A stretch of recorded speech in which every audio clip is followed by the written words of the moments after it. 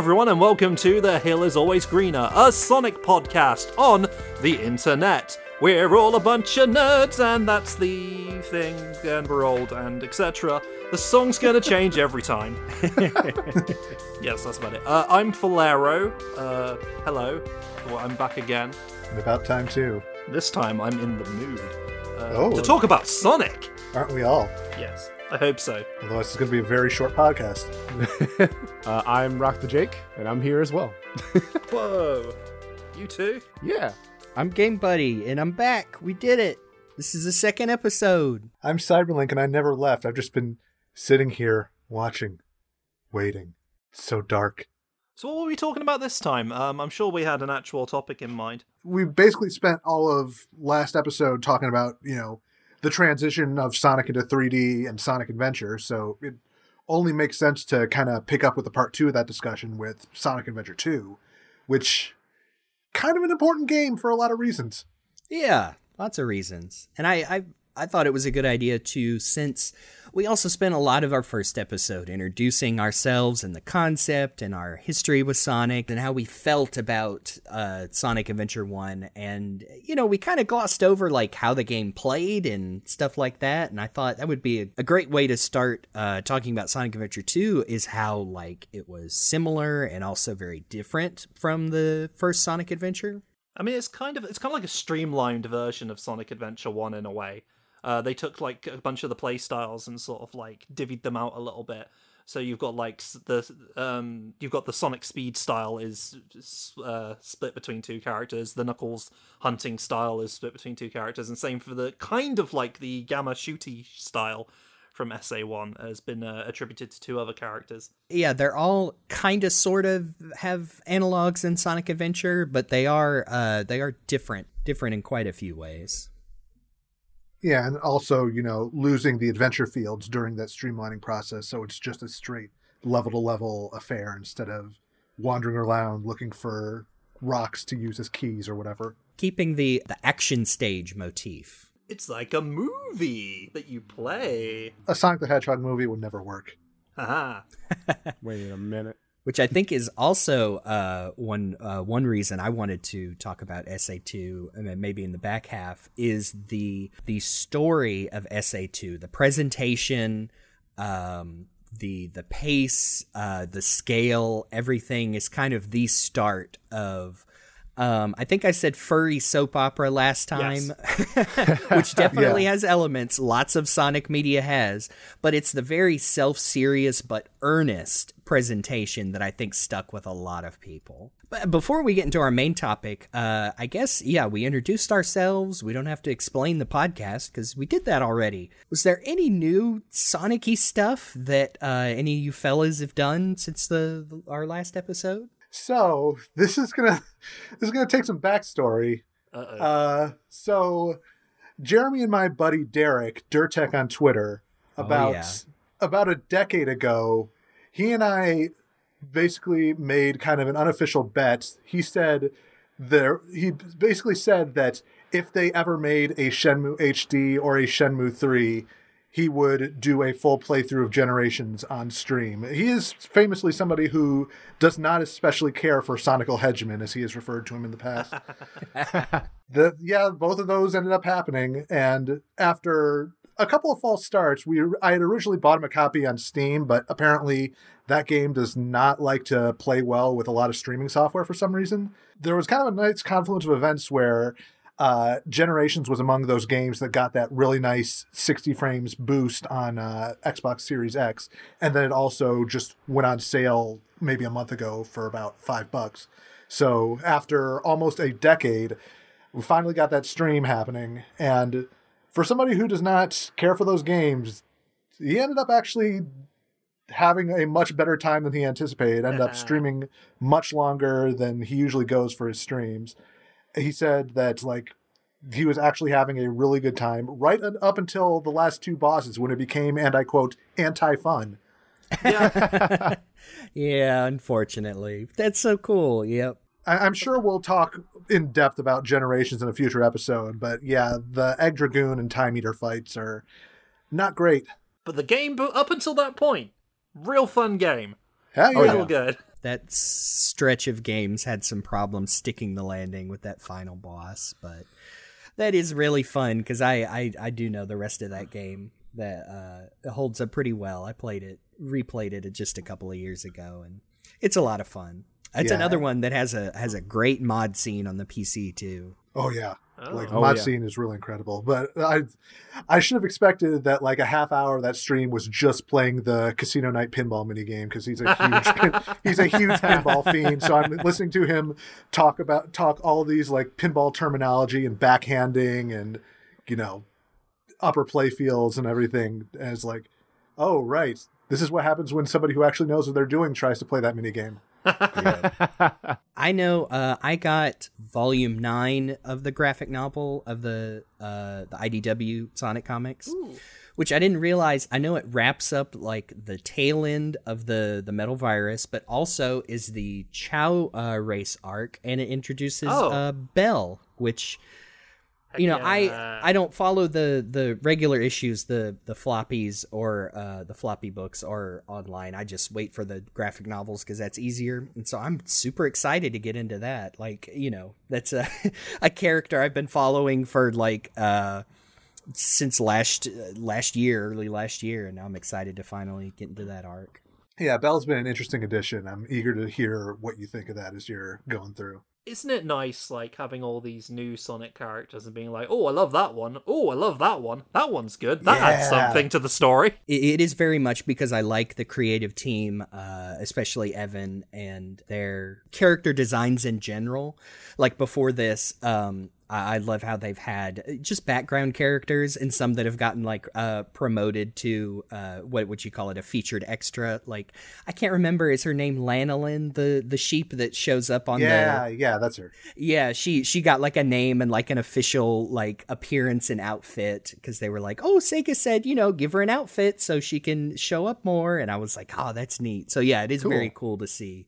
Very unique, just the design, but also like the concept of the character. But speaking of new characters, we started getting new characters in Sonic Adventure 2 here. Whoa. Good segue. I love it.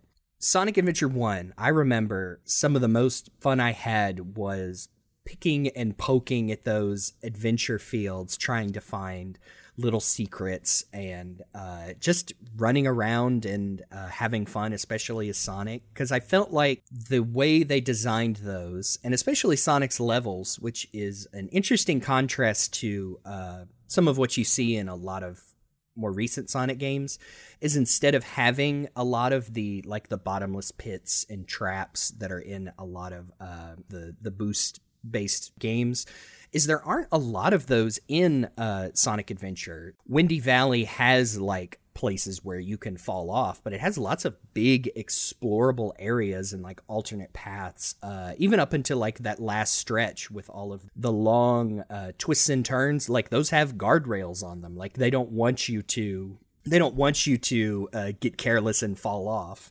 They want you to run really fast because they added the grinding. That's where you started to see a lot of the like, okay, here's where one false move and you fall off into a pit, which is, it can be challenging as long as you don't run into something unexpected. Yeah, and admittedly, they kind of ramp you up to that a little bit. Like, you think of the first level, it's City Escape, where there's nearly no bottomless pits. Like, it's mostly kind of, one path walled in on all sides, with only occasional bottomless pits here and there with the like rising and falling columns to jump across. But by and large, it's fairly forgiving in that respect, even compared to a lot of other first levels of Sonic games. Yeah, I would say Sonic Adventure 2, at least as far as like Sonic's and Shadow's levels, those levels are definitely built more linearly, whereas like the Sonic Adventure levels, like Jeremy said, there's like alternate routes that you can find in there. It feels like Sonic Adventure and Sonic Adventure 2 like both take like level design aspects from the Genesis days, but in different ways. Because like, in the Genesis days, you had alternate paths that you could go. So like Sonic Adventure takes care of that. But Sonic Adventure 2 forgoes the hub worlds and just goes level by level, which is, obviously what the Genesis days did. So it's like, it's interesting to see like the take and give in the development of those two games in that regard. Yeah. I think what it partly is in Sonic Adventure 1, lots of characters were using a lot of the same levels. And granted, they would like give them different areas, but you were seeing lots of the stages were bigger because of like having all these different stages for different kinds of characters and playstyles. Right. But in Sonic Adventure 2, it's a lot more like this one stage is for one character, and then and so they sort of like I guess they tighten them up and shrink them down a little bit. And you get these unique levels for each character, but they're also like all share common kind of theming so that they can still not have to waste those assets, more or less. Yeah, like the first one that pops to mind is Radical Highway and Mission Street for Shadow and Tails. Mm-hmm. They're completely different levels, but take place in the same city around the same time of day, and so there's a lot of parallels there. Yeah, or Pumpkin Hill and Skyrail. Oh yeah, that is very interesting. In Sonic Adventure 1, you almost have the calling back to like the Sonic 3 and Knuckles of, oh, here is an area that only Knuckles can smash through. And you see that through some levels like Ice Cap or Red Mountain, where you can see like, oh, there's Sonic's part of the level over there, but Knuckles is over here. And I like that in Sonic Adventure 1. It makes it so not too much of the repeating levels for some of the characters are they don't get too boring. There are some Tails sections I remember, because Tails' whole thing is basically he plays like Sonic, but only through like 1/3 of the level, and you're racing Sonic or Eggman at the time through that level. I like that they do still have those alternate paths, but I don't think any of the adventure games really reach the same kind of 3-tier system as the classic games. And I think that it's probably for the best, just because they were still learning to adapt Sonic to 3D and trying to properly replicate that system in that newer dimension, while they were still figuring out, okay, how do we even make this work at all? Probably would not have been the best in the long run. But yeah, I do think it's interesting, like putting aside Sonic Adventure DX, which added a mission mode to Adventure 1, the side missions in Adventure 2 kind of have some of that, where they alter the vanilla layout of the levels to give you like what is it, finding the lost Chao, or when you get to the last one, it's just straight up a hard mode that changes a lot of the layout. Yeah. That some are definitely more interesting than others, but I do like those alternate paths. Yeah, the other thing they do, of course, is in Adventure 1, Knuckles is looking for the Master Emerald, and you basically have similar controls to Sonic and Tails, except Knuckles has his gliding and digging. And you're following that Emerald radar along. And when they moved that to Adventure 2 with Knuckles and Rouge, I don't think they changed too much. I know the radar works just a little differently. I don't think it's precise, because they want you to rely on the hint boxes. Well, the biggest change they did with the radar was the fact that you can only sense one emerald at a time. Yeah. Which is, I can't say if I like that one or not. I think that is one of the mods I have on the PC version of Sonic Adventure 2, is to revert that to how it worked in Adventure 1. Yeah, I definitely did the same. I guess it's maybe to prevent people from getting a little like overstimulated. Oh, there's one here. No, wait, there's one in this direction. But I don't know. Like maybe they just wanted to help people focus. But I think it's a little better just to pick up the nearest one. Well, I wonder if it wasn't because they put such an emphasis on the hint system, is they want you to do it, one at a time. But then if you've played it as much as we have, you might just know where all the spots are anyway. So if you get close to one, then you're like, oh, okay, well, that one's right here. Let me go. I will say I played Sonic Adventure 2 first before I played Sonic Adventure. And as far as like gameplay stuff that I like saw in comparison, like the biggest change that I saw was in like Knuckles emerald searching, and like the biggest thing was just like, I guess for me as a kid, like the biggest thing was just the design element of how the radar looked, because if I remember right, the Sonic Adventure 1 radar was a little bit more animated, and then especially the fact that you could like sense 2, or if you somehow got lucky, even 3 at the same time. Yeah. And I thought that was so interesting, and like comparing it against Sonic Adventure 2 where you only sense 1, but you could still like potentially find another one that you didn't sense, which was cool, because then you would get a perfect score on it and get a bunch of points. I remember the treasure hunting levels in Sonic Adventure 2 seem a lot more vertical than they are in the first one. Yeah. Especially Meteor stuff. Yeah, the outer space stuff. That's very interesting. But yeah, there's lots of different levels of elevation in those levels. Yeah, I'm thinking of Meteor Herd, Aquatic Mine especially. Like that one literally has numbered tiered levels. Yeah, it does. Yeah. Yeah, and I think that's another, effect of going from reusing levels to having more individual ones, because all of Knuckles' old levels were set in kind of smaller sections of, other Sonic levels or whatever. But with Adventure 2, you have much larger environments with much more kind of sprawling open areas for you to search for emeralds, and that, I think, both made it a lot more interesting because you had to do a lot more exploration, but also a lot more frustrating because there were so many possible places for those shards to show up that it also often just became really tiring to try and track those down. I remember as a kid getting very tired because I think I spent like more than 20 minutes on Meteor Herd and whatever, I forget what is Rouge's equivalent. Mad Space. Yes. I mean, just not even knowing the timer could go for that long. Yeah. Well, I mean, Mad Space does the kind of cheap thing of, we're going to mess with you by making all of these hints like backwards or weirdly inverted or whatever, because having to deal with all the artificial gravity isn't frustrating enough. Oh my gosh, yeah. I wonder how many poor kids didn't understand that concept. That is not telling. I can't remember. Does Omo Chow give you a hint that like, the hints aren't what they seem? Yeah, the hints are reversed. Be very careful or whatever. It's I can't say I'm a fan. By the way, I just wanted to throw this in here. The biggest change between the SA1 and SA2 Treasure Hunter levels is now Knuckles has got raps. Yes. Yeah.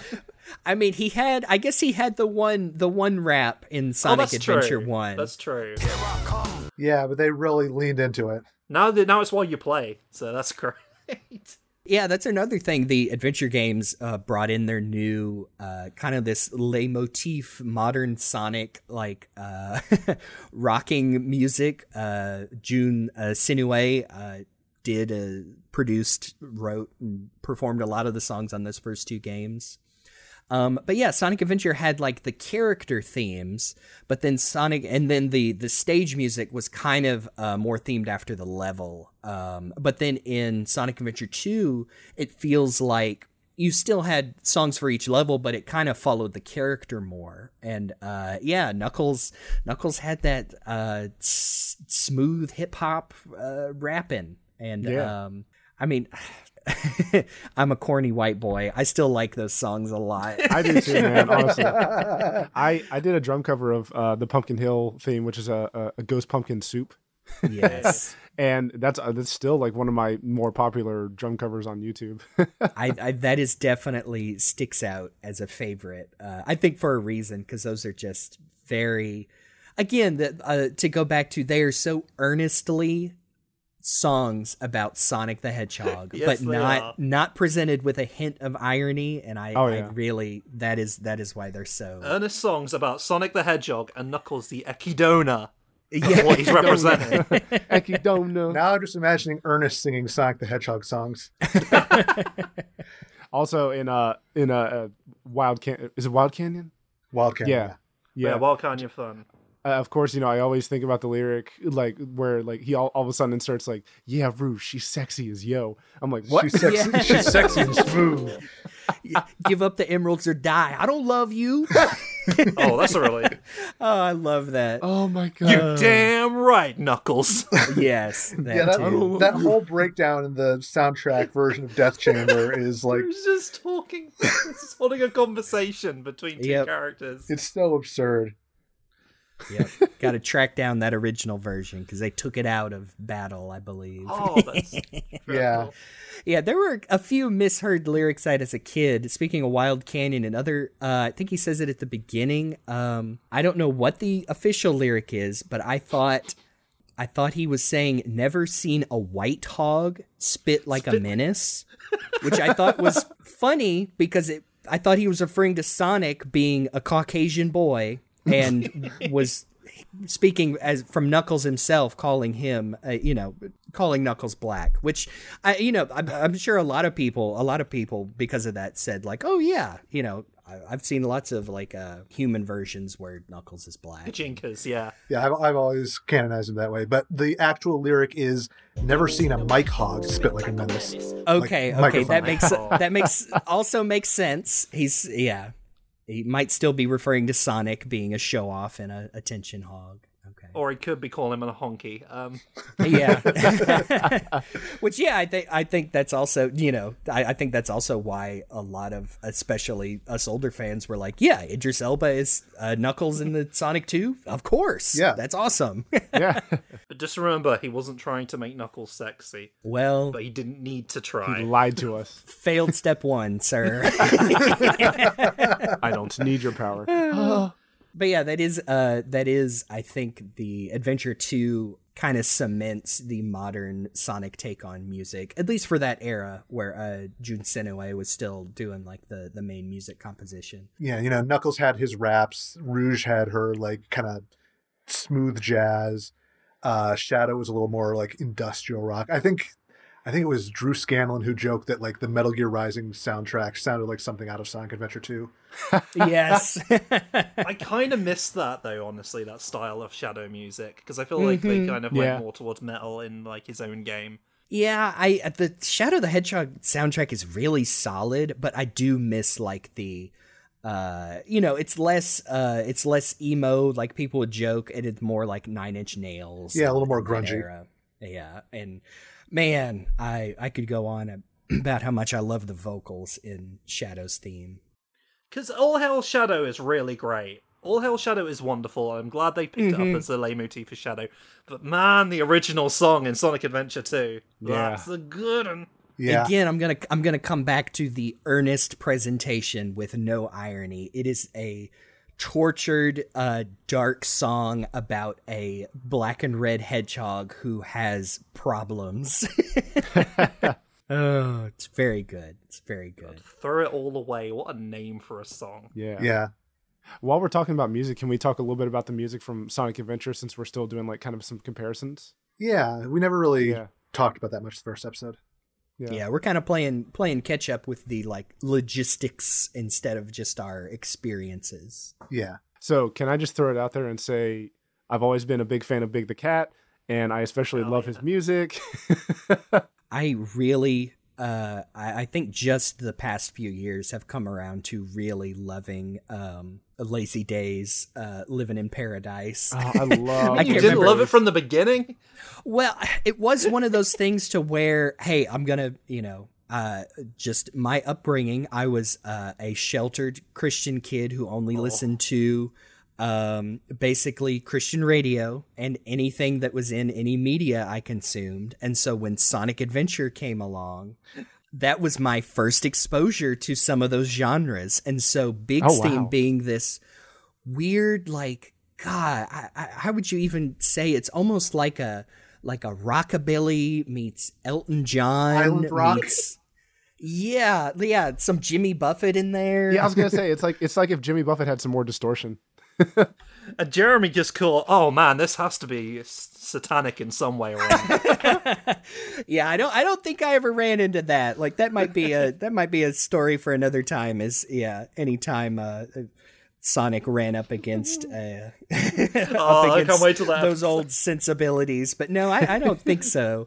But yeah, I really like Big's theme with that piano. And God, have you ever listened to those lyrics? Like, Oh, they're great. Yeah. they kind of Yeah. they kind of break down into this existential. I know like, they're like weirdly deep. I thought it was just like Big talking to Froggy, but I think there's more to it than that. I think that might be the intended presentation. But yeah, there's a point where they're just like, God, what does life mean? You know, why are we here? Can you tell me who came first? Sorry, but I don't know. Hey, do you ever think why we're here? Yeah. And then it ends, they ends it with like, oh, it doesn't matter, because we're living for today, having fun, and he gives him the Konami code of left, right, up, and down. It ends with the message at the end is it doesn't matter, which transitions straight into Sonic's song. Yeah. Yeah, which is a and we can move on after this, but I just want to talk about that. How I think last time we talked about how Junichi Kanemaru like comes out of the gate with this definition of Sonic's personality. Sonic's theme song in both games absolutely nails like everything that I like about Sonic as a character. Yes. He talks about how that he is basically following his own conscience. He's not listening to any other forms of authority. If it doesn't sound right, if it doesn't feel right, it doesn't matter. But that he also has confidence in himself that at the end of the day, that's going to be the right thing to do. And man, that's just that's cool as hell. Both versions are very good. It is incredible how they have the exact same lyrics despite being two complete different compositions of the same song. I know, yeah. Like, it's both for that and for Believe in Myself, Tails theme. Just completely different lyrics, or completely different melodies, completely different compositions, but it still fits for both of them. I think, is there like a tiny bridge that's in SA1, It Doesn't Matter, that didn't make it over there? They kind of tweaked it a little bit, if I remember correctly. Yeah. Because I think the SA2 version. I know that with Knuckles, they basically, it's a lot of the same composition and melodies, but they changed like half the lyrics. So like the chorus is still the same, but everything around it is completely different. Yeah, I think it's the same, it sounds like a choir or a quartet for the chorus in Unknown From Me in Sonic Adventure 2. Yeah. But yeah, it's a different main artist because it's the same guy that does all the Knuckles songs. It is weird when they brought out that new version of Unknown from ME, and it became, you can call me Knuckles. Unlike Sonic, I'm Knuckles. I'd rather flex my knuckles. Yeah, that was one of the lyrics that they changed. Like, it's weird that a lot of the meaning is for this very specific version of the song and not for this other version of the same song that is somehow completely different. Yeah. And it's really weird how they officially just added the lyrics to Snow Halation, but I respect their artistic choices. They're the inspiration for it.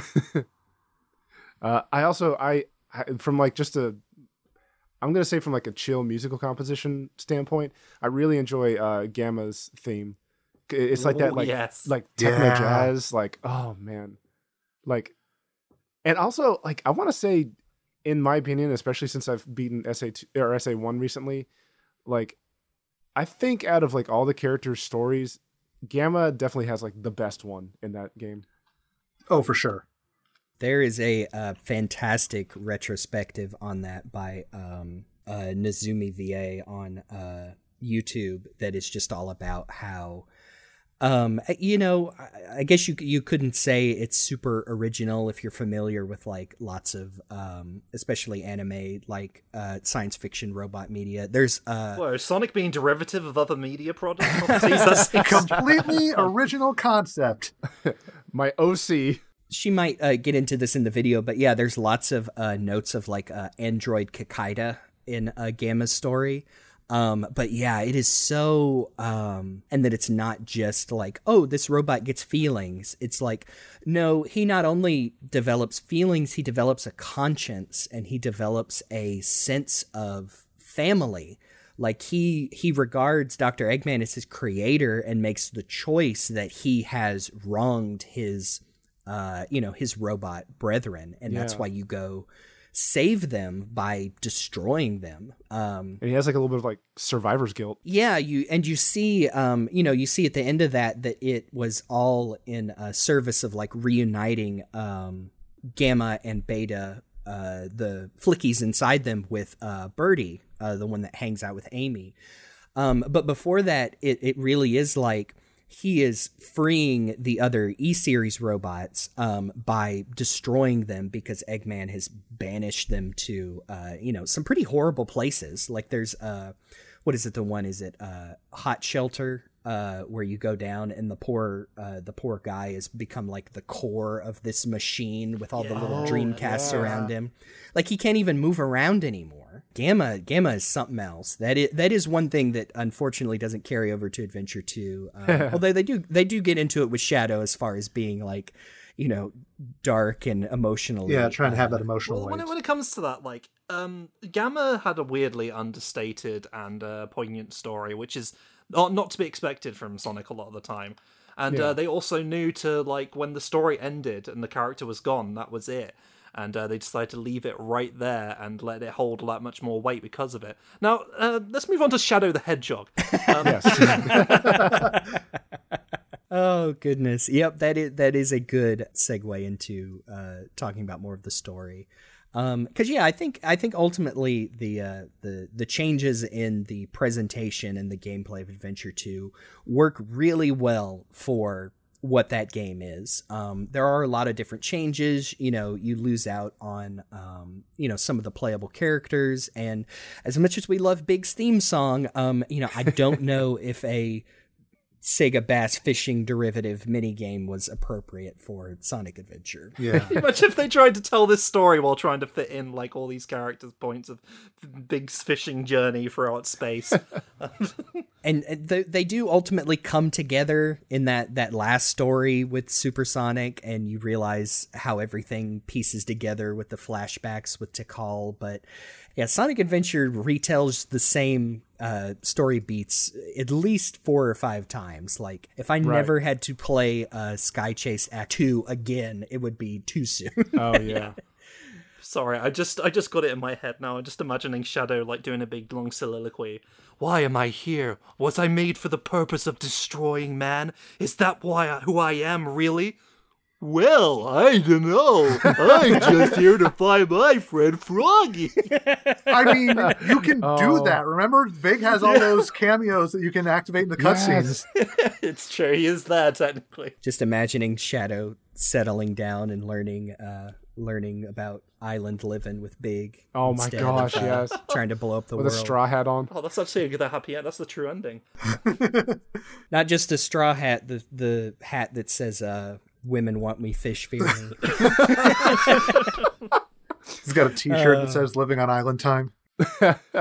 See, that would have solved everything if if he's up there on that not San Francisco bridge, and if Big just was right there, he could have talked him down from his whole revenge plot. Like, people make fun of Big, but that is a guy who has his shit figured out. So as far as like the story of Sonic Adventure 2, I want to ask y'all, if you remember when you first booted up SA2 on whatever system you had, Dreamcast, or if you played, I'm pretty sure we all played it on the Dreamcast, right? I didn't play it until GameCube. No. I was also played it on GameCube. Yeah. Yeah, I thought that was worth noting, is that I'm sure a lot of people first played it on the GameCube. And you said earlier, Jake, you played this before Adventure 1 because Sonic Adventure 2 Battle on the GameCube came out before Sonic Adventure DX, which was also on the GameCube. Yeah. So yeah, I bet a lot of people just a little younger than us, or who just didn't, play Sonic games until that generation of consoles, probably did play Sonic Adventure 2 first. Yeah, I think this was the first game for a lot of people because it was the first home console Sonic game to show up on a Nintendo system, which was unheard of at the time. Like, it technically wasn't the first game because Advance came out a month earlier, but... Oh, yeah. Yeah, handhelds were always felt a little different because Sega definitely wasn't making handhelds anymore. But yeah, that was the first big one after the poor little Dreamcast took her last breath. But I wanted to ask, for y'all, like, when you first booted up Sonic Adventure 2, like the very first time, which story did you do? Did you do the hero version or did you do the dark version first? Oh, hero for sure. Ooh. Yeah, hero. Just it's the first one there. I'm pretty sure I did Hero too. That the first thing I saw it was the that first cutscene with that ska-inspired little riff up in the sky, and oh my goodness, man! I mentioned growing up a little sheltered. Well, guess what I started listening to in college was Christian ska, a Five Iron Frenzy. Yeah, so. Man. When all them horns kick in Metal Harbor especially, I was in hedgehog heaven. Jeremy up and skanking with his Dreamcast. Oh yeah, pick it up. Yeah, I definitely did Hero Story first. I think I did Hero Story first, but I believe I remember instead of playing one all the way through and then going to the next one, I think I actually like bounced back and forth a lot between them because. Like when I started to see like the characters interweaving, for some reason that made my brain go off, and I was just like, "Oh, I want to like see how that starts," and then like interweaves, and it was interesting to play that way. I remember doing that because I would get stuck on some levels, and I would hop over to the dark story. I remember specifically because this was incredibly traumatic for me as a child. I got stuck on Crazy Gadget, could not figure out the legitimate way to do that last block puzzle. Yeah, that was a mess. Yeah. And so I switched over to the hero, the dark story, and finished that. And I don't know how I could have known this information. I knew the Dreamcast at the time was like being discontinued. And I don't know if I read it in a games magazine that Sega was basically like, well, this might be it for us as a company. And so I drew the conclusion that Sonic Adventure 2 on the Dreamcast was the last Sonic game ever. Oh, wow. And so when I finished the dark story first, and oh, I know where this is going.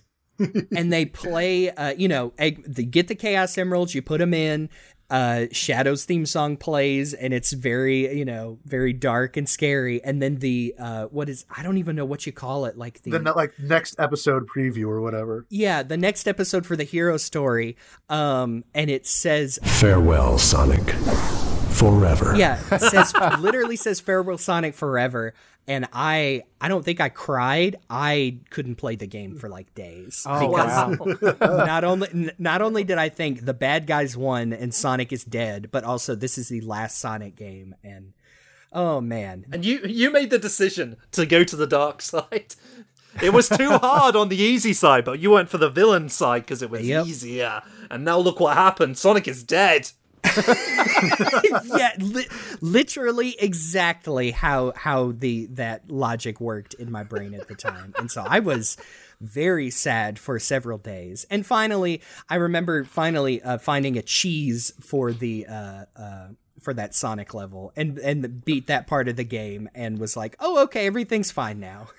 Can you imagine if that's actually what happened though? It was like Telltale Sonic the Hedgehog. The choices mattered. Yes, that is how that worked in my brain at the time. Tails will remember that.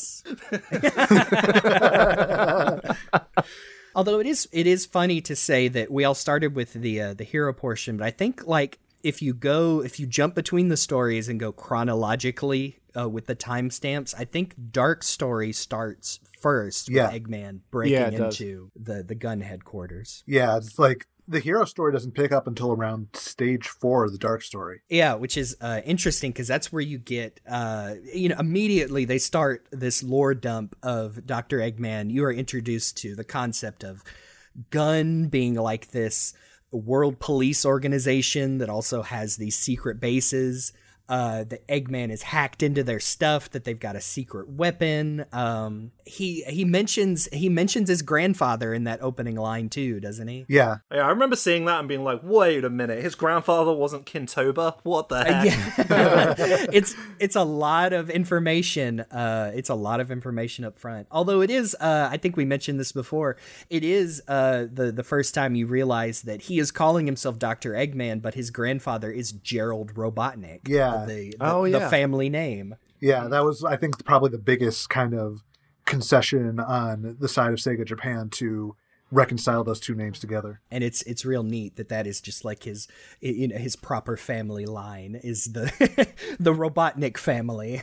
Because otherwise it would be like the Eggman line doesn't work unless it was Eggman, Dr. Eggman. Yeah. They're a Polish Which I'm pretty descent. sure I've heard it pronounced like before, at least in one or two things, which is great. Probably. You know what? You know where it's pronounced like that? In one of the Sonic X pilots. Yeah, that was it. That has he's probably an English speaking person in Japan, and introducing all the characters, Sonic, and then it gets to Eggman and he says Dr. Eggman.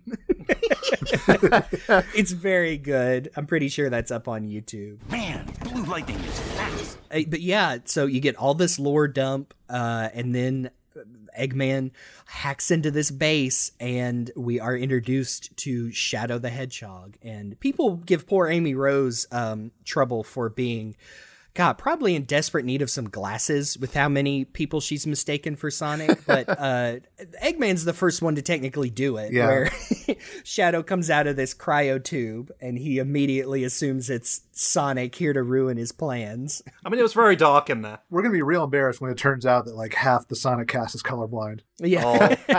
But yeah, this is the first scene with Shadow, and he introduces himself, and then you immediately get to fight a boss with him, and he's pretty cool, man. I would even venture to say he's a badass. I would venture to say that he's the coolest. I would venture to say that he is not a genie because he says, "I'll grant you one wish," and he Yeah, doesn't. I was just thinking about that. That is one of those lines that is kind of weird. Mr. Robotnik, sir, your wish 1, 2, or 3. That would have been something. I'm in the mood to help you, dude. Another plug I can get out of the way is we did mention we know the people working on these games busted their tails and did their best, but Sonic Adventure 2 especially has some wonky translations, and Wendy Gitlord on YouTube has an entire playlist where they've gone through and tweaked some of those, because Sonic Adventure 2 has some very specific plot points that I remember getting lost in as a kid, particularly near the end where it's revealed that the Ultimate Lifeform project was more than just Shadow. You get introduced to the BioLizard and Gerald's whole last story plan. Explicitly in the original version, they mentioned that, yes, BioLizard is a prototype, and that Gerald had control of Shadow's memories, and that's why he confuses poor Maria's wish for everyone on the Earth to be happy no matter what with Revenge. Kill them all, Shadow, kill them. Definitely, I love Wendy's stuff. Yeah. They're all on YouTube. She's got a cool Twitter. Yeah, and you can also get a mod for the PC version that reinserts those translations and the subtitles. So we're introduced to Shadow. I think I remember the original teaser for Sonic Adventure 2 that just had the very close-up silhouette of Shadow, and I think you mean Terios. yes, that was one of them too. Everybody's seen that concept art of just how nuts some of those Edgy boy. designs were before we got where we were going. I will say though, like initially when I first saw like previews for Sonic Adventure 2, having an evil, what I thought was assumed was just an evil Sonic character, and his name was Shadow, felt like the most like it wasn't exactly the most creative naming ever. I would have taken that over Terios every day of the week. And honestly, I don't think I've seen a Sonic character get latched onto as hard as Shadow was after he was introduced. Mm-hmm. Yeah. It's hard to think of another, like, in my adjacent, pop culture circles. It's hard for me to think of another. The only one I can think of is like Vegeta from Dragon Ball Z specifically, which it doesn't. I mean, there are some parallels to Shadow to Vegeta, but it's not 1-to-1 like some people would argue. But it is definitely that, especially what Shadow evolves into after this game is, he becomes like an anti-hero who doesn't exactly like our heroes, but is very tortured and dark in his own ways. Yeah, there's definitely some up and down character development as Shadow's story continues over the next several games. Yeah. I just feel like a lot of people misinterpret Shadow as being like, they think he's an angry boy, but he's actually a sad boy. That is something I miss about Shadow specifically. I understand they made the decision after this game to bring him back, and we can talk minutia on that story in general, but what I miss about Shadow is that, he wasn't just like angsty, edgy with his guns and weapons. It's like he was like very emotional and very self-confident. Like, you said it before, but literally one of the lines when you're fighting him as Sonic is, "Oh, I'm the coolest." And Yeah. So good. And that is actually one thing that I really love about Shadow's original English voice, David Humphrey, who got brought in. I think he was a longtime friend of Ryan Drummond, and they did theater work together.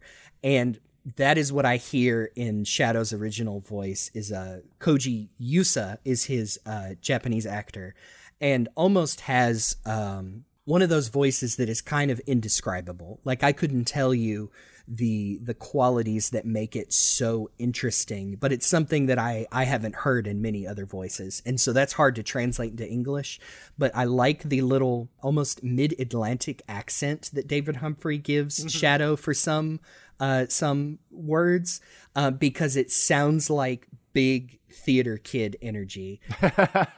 With the with the Shadow's dark and twisted material, it just works so well for me as a character. That he's edgy, but also, like you said, very emotional, very sad, and a little bit over the top. And He's more Phantom of the Opera sad than edgy. yes, oh, that's perfect. Yeah, that's a perfect comparison. That he is less flat and just angry and more bombastic, and that is something I think they have tempered out of his character that they should bring back. I think part of it is like his depictions in later games and the voice actors who played him giving a different take on Shadow. Yeah. I think they kind of like went more for the gravelly, edgy boy, and as opposed to what just seemed to happen in Sonic Adventures 2 and Heroes, I think. It carries over into Heroes in a different way because he's dealing with his amnesia, but there are some big over the tops, like I don't know who I am, but it doesn't matter right now, and I like that a lot. I would love to have heard David Humphrey do like the opening monologue of Shadow the Hedgehog. All I remember is that gruesome image. And after that, you can swap over to the hero story where Sonic, again, poor Amy gets blamed for mistaking Shadow for Sonic when the entire police force in Sonic Adventure 2 thinks Sonic is also this other hedgehog. I know, seriously. I guess, if you frame it in Adventure, we're introduced that Sonic and friends are the only funny animals living on here. I guess you could give them the benefit of the doubt that, hey, there's a cartoon hedgehog running around causing trouble. It's probably Sonic. Yeah. Maybe they thought the lighting was bad on all the footage. Or maybe they've been looking for a chance to arrest Sonic and like, aha, the closest thing to it. Let's take that son of the bitch down. Oh, I mean, that was kind of a plot point in the Sonic Adventure 2 adaptation, Sonic X, where they arrested Sonic because they needed to keep the whole government conspiracy covered up. Mm. And now we're proud to introduce our new segment on the show called Radical Left Highway, where we talk about the corruption in... No, just kidding. No, we have to talk about how the existence of Rouge the Bat has corrupted our youth for far too long. Hey, you joke about that, but boy, that character has boobies. Yeah. Does she ever? We've had some interesting Sonic character designs over the years. We had Sally Acorn and all her nudity, but this is the first furry character we've seen with very noticeable chest. And I, as as a white Englishman, offended by the very idea of table legs not being covered, as to not incite my ardor. I'm very disgusted by this Sonic game having boobies. Can't forget that Shadow kind of hogs the spotlight of this being his debut, but this was Rouge's first game too. Yeah.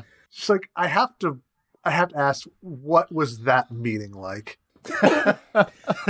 Oh, it is to be a fly on that wall. I of know, these for real. very, very Mickey Mouse, Tezuka inspired video game mascot characters, and they come up with Rouge the Bat, which, look, I love Rouge. I think she's a great character. I think she's got a great design. But like you said, and she is just a bat with boobies at the end of the day.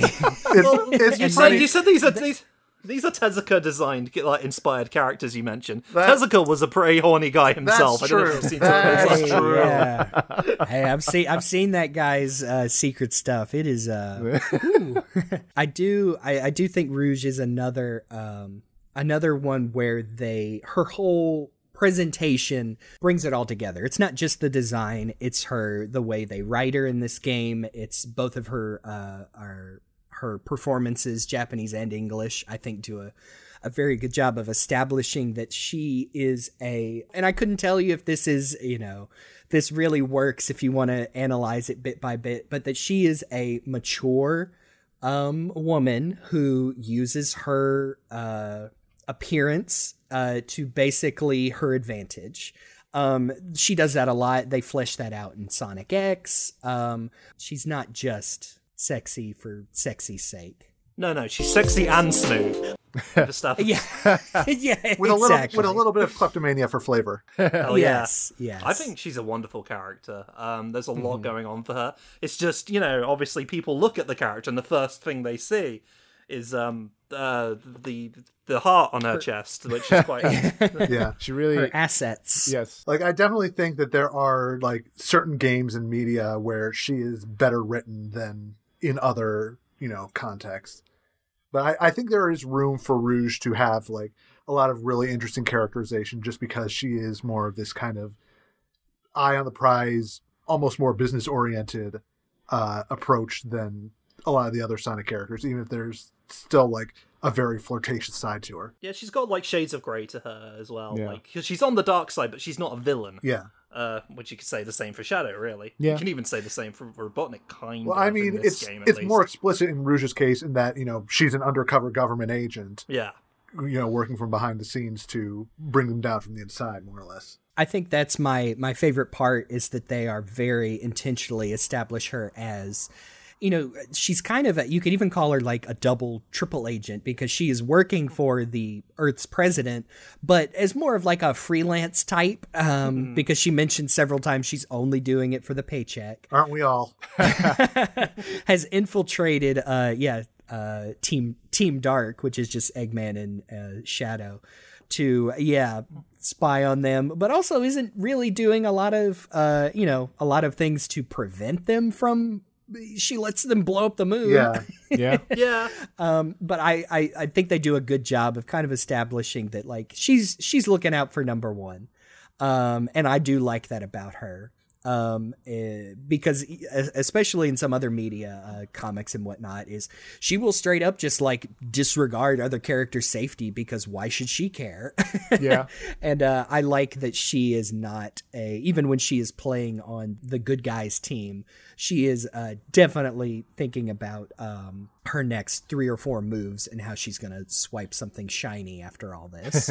I think it's interesting that, like, we had all these years of Sonic games and comics and everything, and she's the first, like, femme fatale character I can think of. At least the first good one, anyway. Yeah. We don't count Breezy in Adventures of Sonic. Oh, how could I forget? The sexual awakening for so many people. No.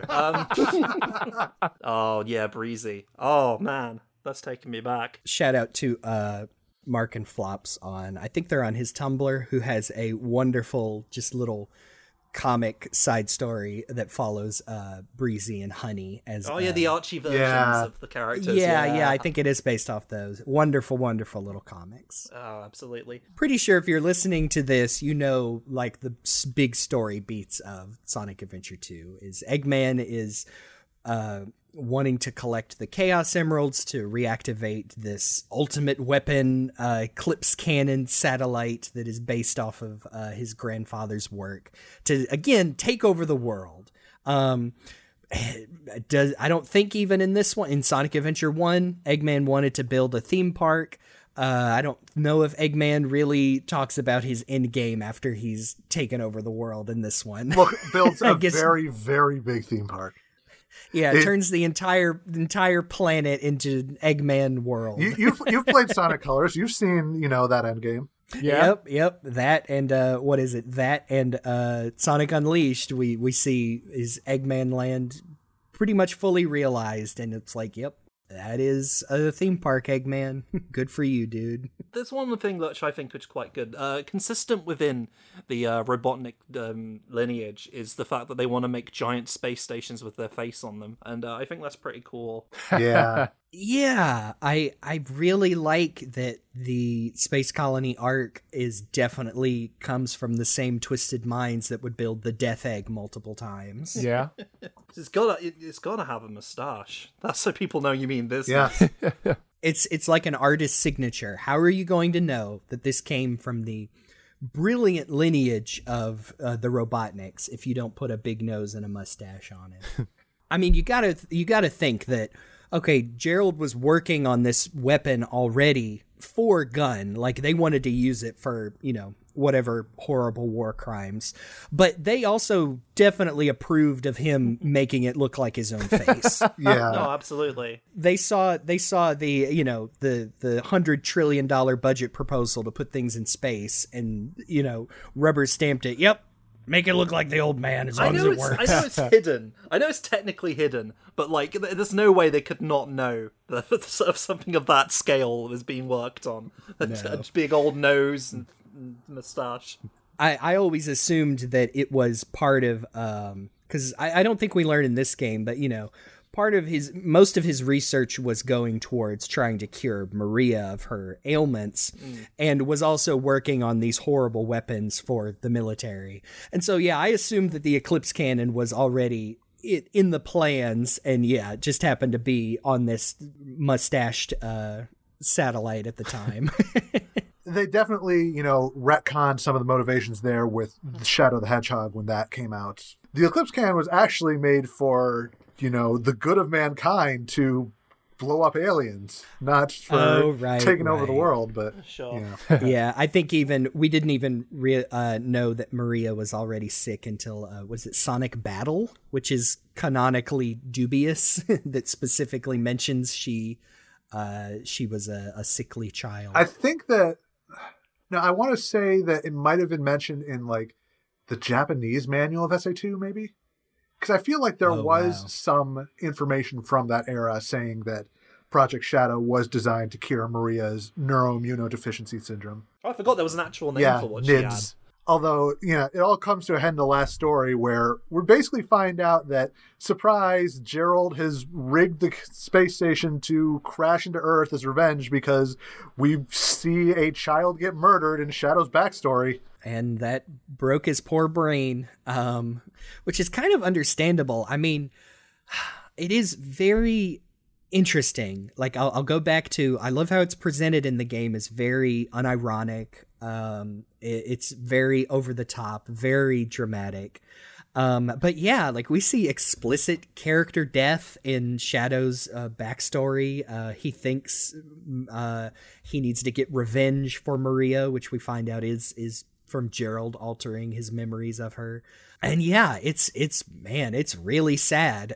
He had to watch the only friend he's ever had in the world die in front of him, who sent him to Earth so he could be locked up until Eggman releases him. Yeah, I mean, the presentation is much more explicit in, later interpretations of the scene, like in Shadow the Hedgehog and Sonic X, but it's still got some emotional punch to it, even here, where you only really kind of see the aftermath where she's struggling to stay up while standing over the console to send Shadow to Earth. I mean, for all we know, she could just be she could just have cramp. Yeah. And some bad heartburn. She ate too fast and started running.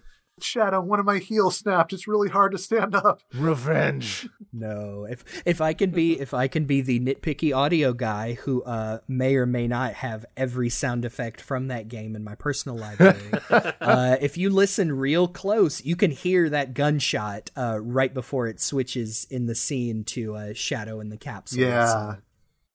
Are we sure it wasn't just a party popper someone set off and she was really startled by it? Oh, I've been struck by a case of the vapor, Shadow, please.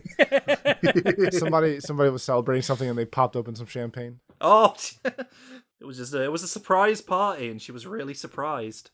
And the cork from the bottle hit her right in a pressure point. And she had just enough time to ask Shadow to save the world before succumbing. Gosh.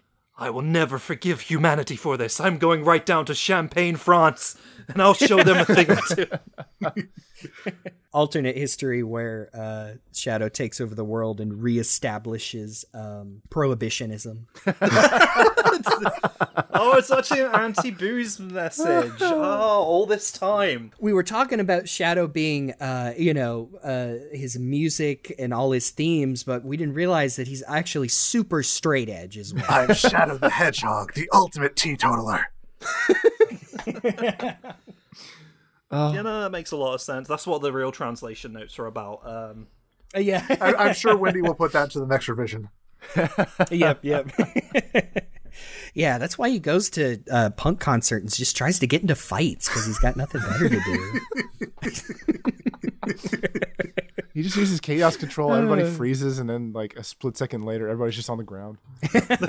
I just imagine it. You know, like when he takes off those chaos limiters from his wrists, they come off, and his gloves come off, and he's got drug-free like tattooed onto his knuckles. That's the way to be. Oh, we're doing the memories of Gerald Maria Robotnik, so we're giving them so much levity. Again, this goes back to the whole thing of it's got surprising emotional weight for a Sonic game that they delve into what is a comparatively dark story relative to everything that has come before. Like even like I would argue even like the stuff with Tikal's tribe and Chaos in Sonic Adventure 1 doesn't quite get this grim, really. No. Yeah. And there's like that is technically genocide. Yeah, that's true. But we don't really see much say it quite as explicitly. It just kind of looks like they shove everybody over. Yep, stomp on some chow. No, you push them. And you're like, well, I did that already in the Chow Garden. Why is it so bad now? Yeah. Speaking of which, You mean you're not supposed to throw those guys? Oh, that is definitely. We need to talk about Chow Gardens before we start wrapping up. Don't yeah, we? like we Yep. completely glossed over them in the first episode. And I don't know how we did because Chow Gardens are arguably one of the things that people remember most about Adventure 1 and 2. We glossed over that and the shooting sections in Adventure 2, but that's because they're not very good. Yeah. No. Yeah. We just spent a lot of time Sorry. talking about a shooting section, but anyway. Yeah. Oh, boy. Man. I'm surprised nobody has ever edited that scene to have the little laser sight going beep over Maria's. No. Oh, we are terrible people. Don't cut that. I'll own it. And the sound effect, the sound effect at the end is the capsule opening when No. you hit it. Maria!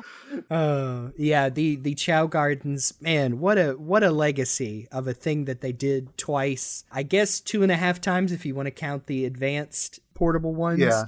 And then have not done again for some reason. Like I really like the Chow Garden. I'm not crazy about it, but that does seem just like the most no-brainer thing they could put in a new Sonic game, or even not like as a standalone thing.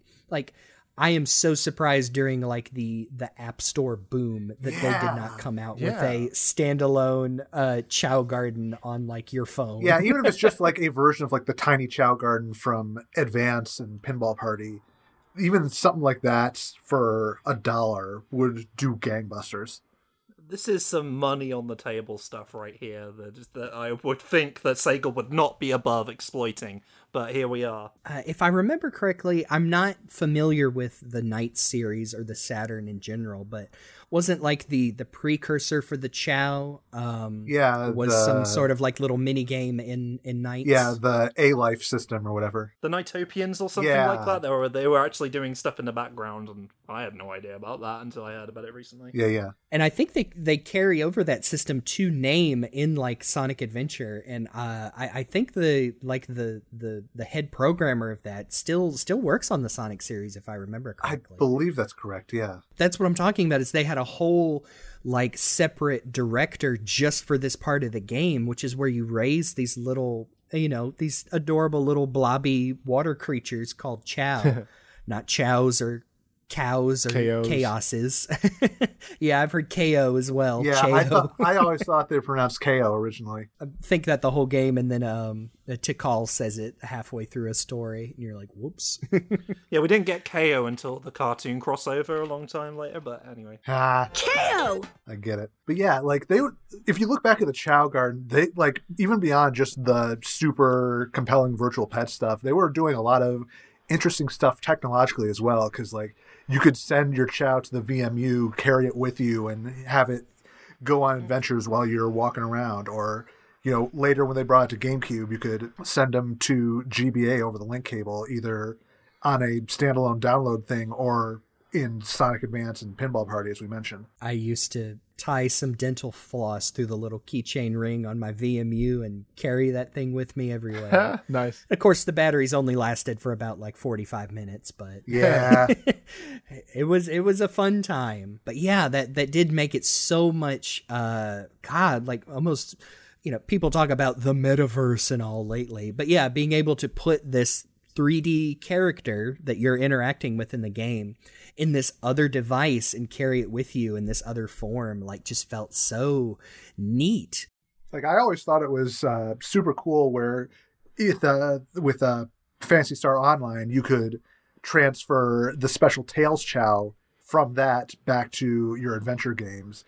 It's just like, wow, this is like completely blowing my mind that there's this basically secret Chow that you can only get through this very specific means. It's like, it's cool that there was like this extension of the Chow system that you could have this interaction with a completely different game and still have that carry back to the adventure game you were already playing. And I kind of wish that they had done more with that, like more little bonus items or types of Chow or whatever that you could get through that, like interacting with other games, or even, something we also kind of glossed over the first time, the DLC content. Ooh. It's the Chow stuff, and the DLC is what I wanted Stop and Swap in Banjo-Kazooie. Oh, don't get me started. Oh no, what have you done?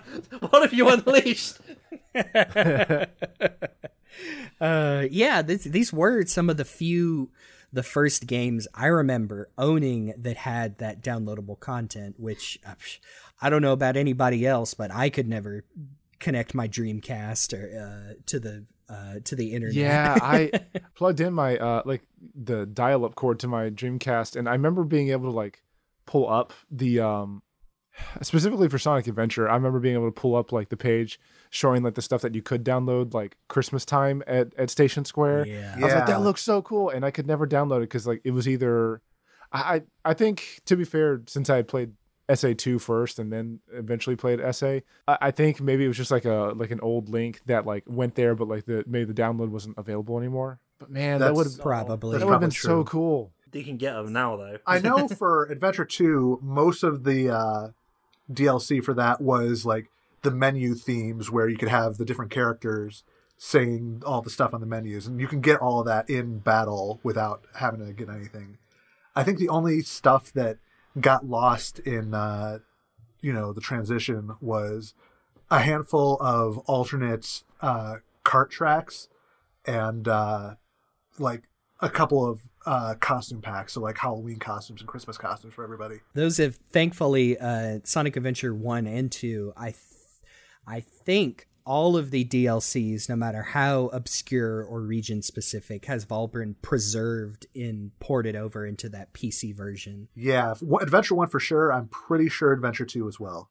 And it's very neat to see that stuff. And also like stuff that I definitely didn't know existed. Like there's some very obscure Sonic Adventure DLC tied in for like Reebok streetwear and some Japanese television shows and stuff like that. And it's very, very cool to see. Yeah. The stuff that even like the Christmas stuff and some of the other stuff that if I could have figured out how to get my Dreamcast on dial-up internet, could have experienced, but never did at the time. Yeah, I appreciate that the mod gives you access even to the DLC that never left Japan. So like the Japanese New Year stuff, the specific tie-ins with Japanese brands. And so we're able to experience translated versions of this stuff that we never got back in the day. So it's really cool getting to know that stuff is preserved and that people will still be able to have access to them going forward. Also, isn't it wild that one of the characters you can have like read the menu stuff is the president's secretary in Sonic Adventure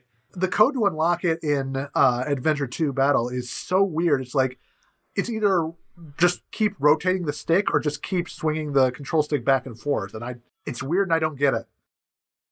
I think when it comes to like the impact of Sonic Adventure 2 is it's not the world's greatest Sonic game. Some people will say it is. But it's like one of the most like iconic and influential and something that people will never be able to let go. To the point that they will always demand that the next game be just like this, or it is a failure. I think. Yeah. For better or worse, there are a lot of things from Sonic Adventure 2 I'd like to see revisited. Yeah, I think Adventure 2 was a game changer for the series in a lot of ways. Shadow's existence alone being kind of a huge one. Like I shared earlier, I think for a lot of people, if you knew what was happening in the game industry and that Sega was, their future was in jeopardy, this was a big, not only an anniversary title for Sonic, but this was a big, like, this could have been the last Sonic game for a long time. It really felt in a lot of ways like the end of an era. Especially with the, just to wrap up the story, like, Shadow realizes that his memories had been tampered with and that Maria's true wish was for him to make a positive impact on humanity, to help make a better world and not shatter it into a million pieces with the space colony pirated by a horrible lizard. I remember, I'm sort of paraphrasing a very good video on Shadow the Hedgehog and Super Shadow that made by the Game Apologist, but you will notice that while Shadow is all dark, it has the dark and edgy design throughout the whole game, when he realizes what he really is and turns into his super form, he's really bright. And not just like in Sonic, there's like elements of white in him. They like really try to push across the point that he's a good guy now. Yeah. I feel like. Yeah, it's an interesting the graphical choice they made is that Super Sonic is gold, which we'd seen before, but Shadow he's not exactly white. I would say he's platinum colored. Yeah. It's more like that. And it's very it is like that transformation into his true ultimate self is that he is and tale as old as time, like the dark and the light, is he has realized the most powerful force is that positive his positive memories of Maria, who was filled with this compassion and love for humanity, even in her her horrible death at the hands of people, is she didn't let go, and the last thing she imparts into Shadow is that please don't lose that. Self-actualization through Chaos Emeralds. Yes. Yeah, and gosh, man, we could go for another hour on all that. We literally have this parallel from the first game of where the Chaos Emeralds are filled with this powerful, awesome, sometimes scary energy, but at the end of the day they can turn your wishes and your thoughts into physical objects, basically. and that is why Shadow is able to harness them and join Sonic to defeat the final hazard, spelled all as one word with no spaces. Do you ever think about the fact that the final boss is a giant lizard? Yeah, with the space colony up his butt too. Yep. Yeah. It was really cool at the time. Yeah. Oh, it's very cool. It's Like- that's a bit of a simplification. It's more of like some techno body horror where he's merged, organic with the technology. He is like the representation of all of the dark desires of Gerald Robotnik in his act of revenge against the world. I mean, it is, but at the same time, it will be forever immortalized because something we completely glossed over. That final fight has arguably the best theme song of any Sonic game to date blaring over it and leaving it might arguably be the second biggest thing to come out of Sonic Adventure 2 after Shadow himself is Live and Learn, which is, if you have to say one Crush 40 song, it's Live and Learn. Yes. There are, you could slice down, people's preferences for Open Your Heart, Live and Learn, which are two very good songs that, introduced us to, Jun Senoue's shredding guitars and Johnny Gioli's just powerful rock god voices, dude. But at the end of the day, I'm gonna say Live and Learn. Like, there's a reason they ended that wonderful Sonic Symphony concert with a performance of that. I remember the one time that you and I, Jeremy, got to see Crush 40 play live. We had to get to a panel at a convention, and we were already running late. And we stayed an extra few minutes because their encore was Live and Learn. And we were like, okay, we can't leave. We have to stay. We're legally not allowed. Sprinted, and it was a rapturous experience. I'm not usually one to get like this, but hearing that orchestral rendition during the 30th anniversary concert actually made me a little bit emotional. As it should. Honestly, yeah, I did too.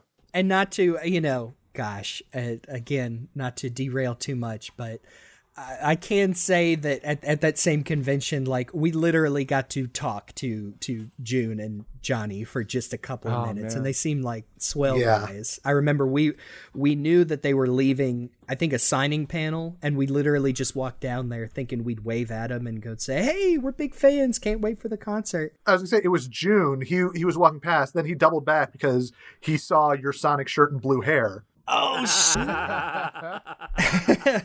of course you have a Sonic shirt and blue hair. And he got a picture with you, and then I showed that I had like their original album, and he's like, hang on, and he brought us up to see Johnny and the rest of the crew in the van, and we got a picture with them. Oh man, because I am not to say I'm not that guy that bothers guests at conventions because I know they're busy, but it was like I said, it was a very cool thing. I still have the picture right next to me up on my wall of they seem like cool dudes as far as I know, and I'm always glad to hear them collaborate in Sonic new Sonic music and whatnot. Yeah. Man, that song is had such a lasting positive impact on the franchise and the fandom. And God, another stupid little story is when I first got to that the last story as a kid, I remember I think it was strep throat, which is terrible, could barely talk. Yeah. And there's a part in the song where it says,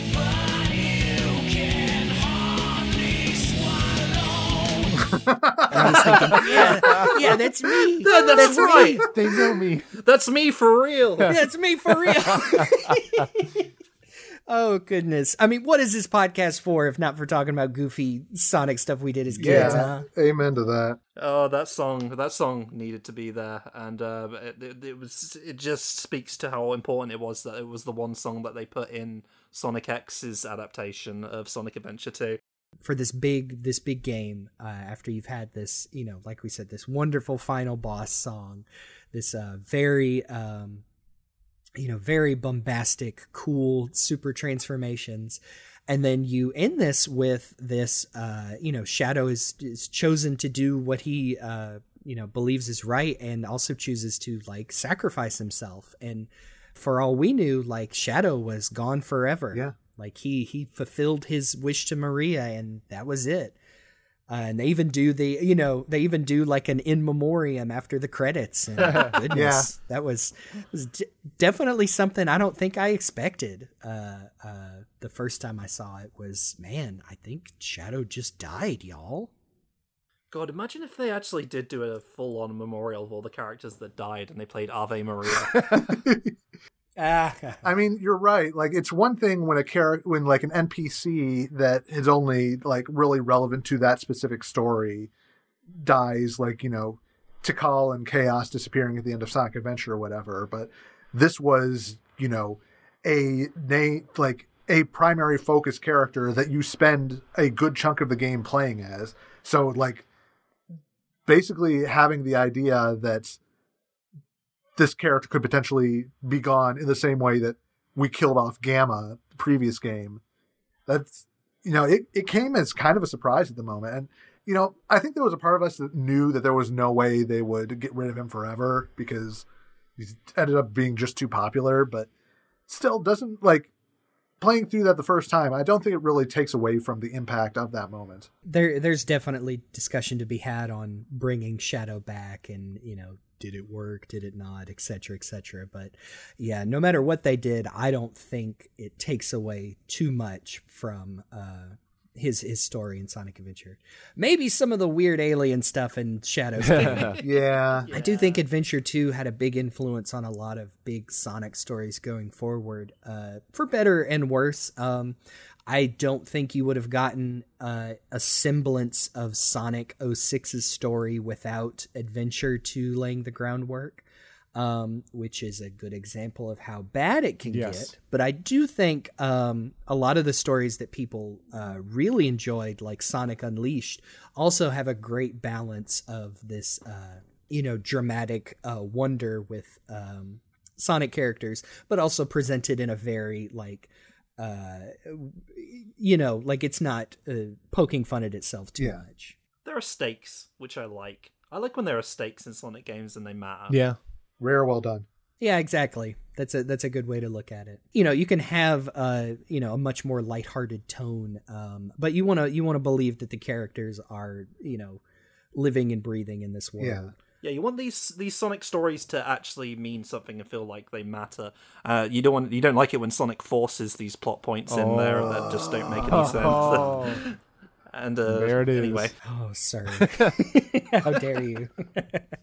No, I did want to clarify and say, yeah, we're not dancing around that that we're secretly part of like the cabal of fans that hate anything after these games. I know I'm not, but I can definitely say, yeah, like you said, there are right ways to do dramatic Sonic and there are wrong ways. I think that's probably a pretty good spot to wrap it up for this episode. Yeah, I think we've covered a lot of ground here. Yeah, we talked about, like I said, we kind of glanced over how the games played in our first episode, but we remedied that here. Again, we're still figuring this out ourselves, so. Yeah. Yeah.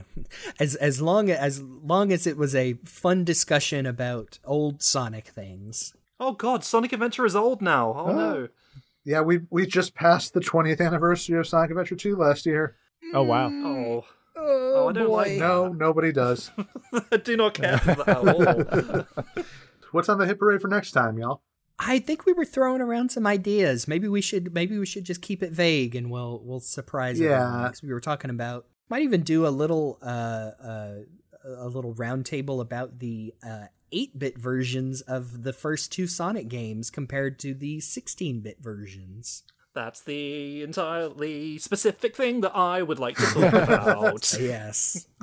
That's another one of those things like Sonic the Comic that I've only experienced recently and found incredibly charming. We already brought up the Sonic Symphony, but when they played the orchestral version of the Bridge Zone theme, I think I might have cried.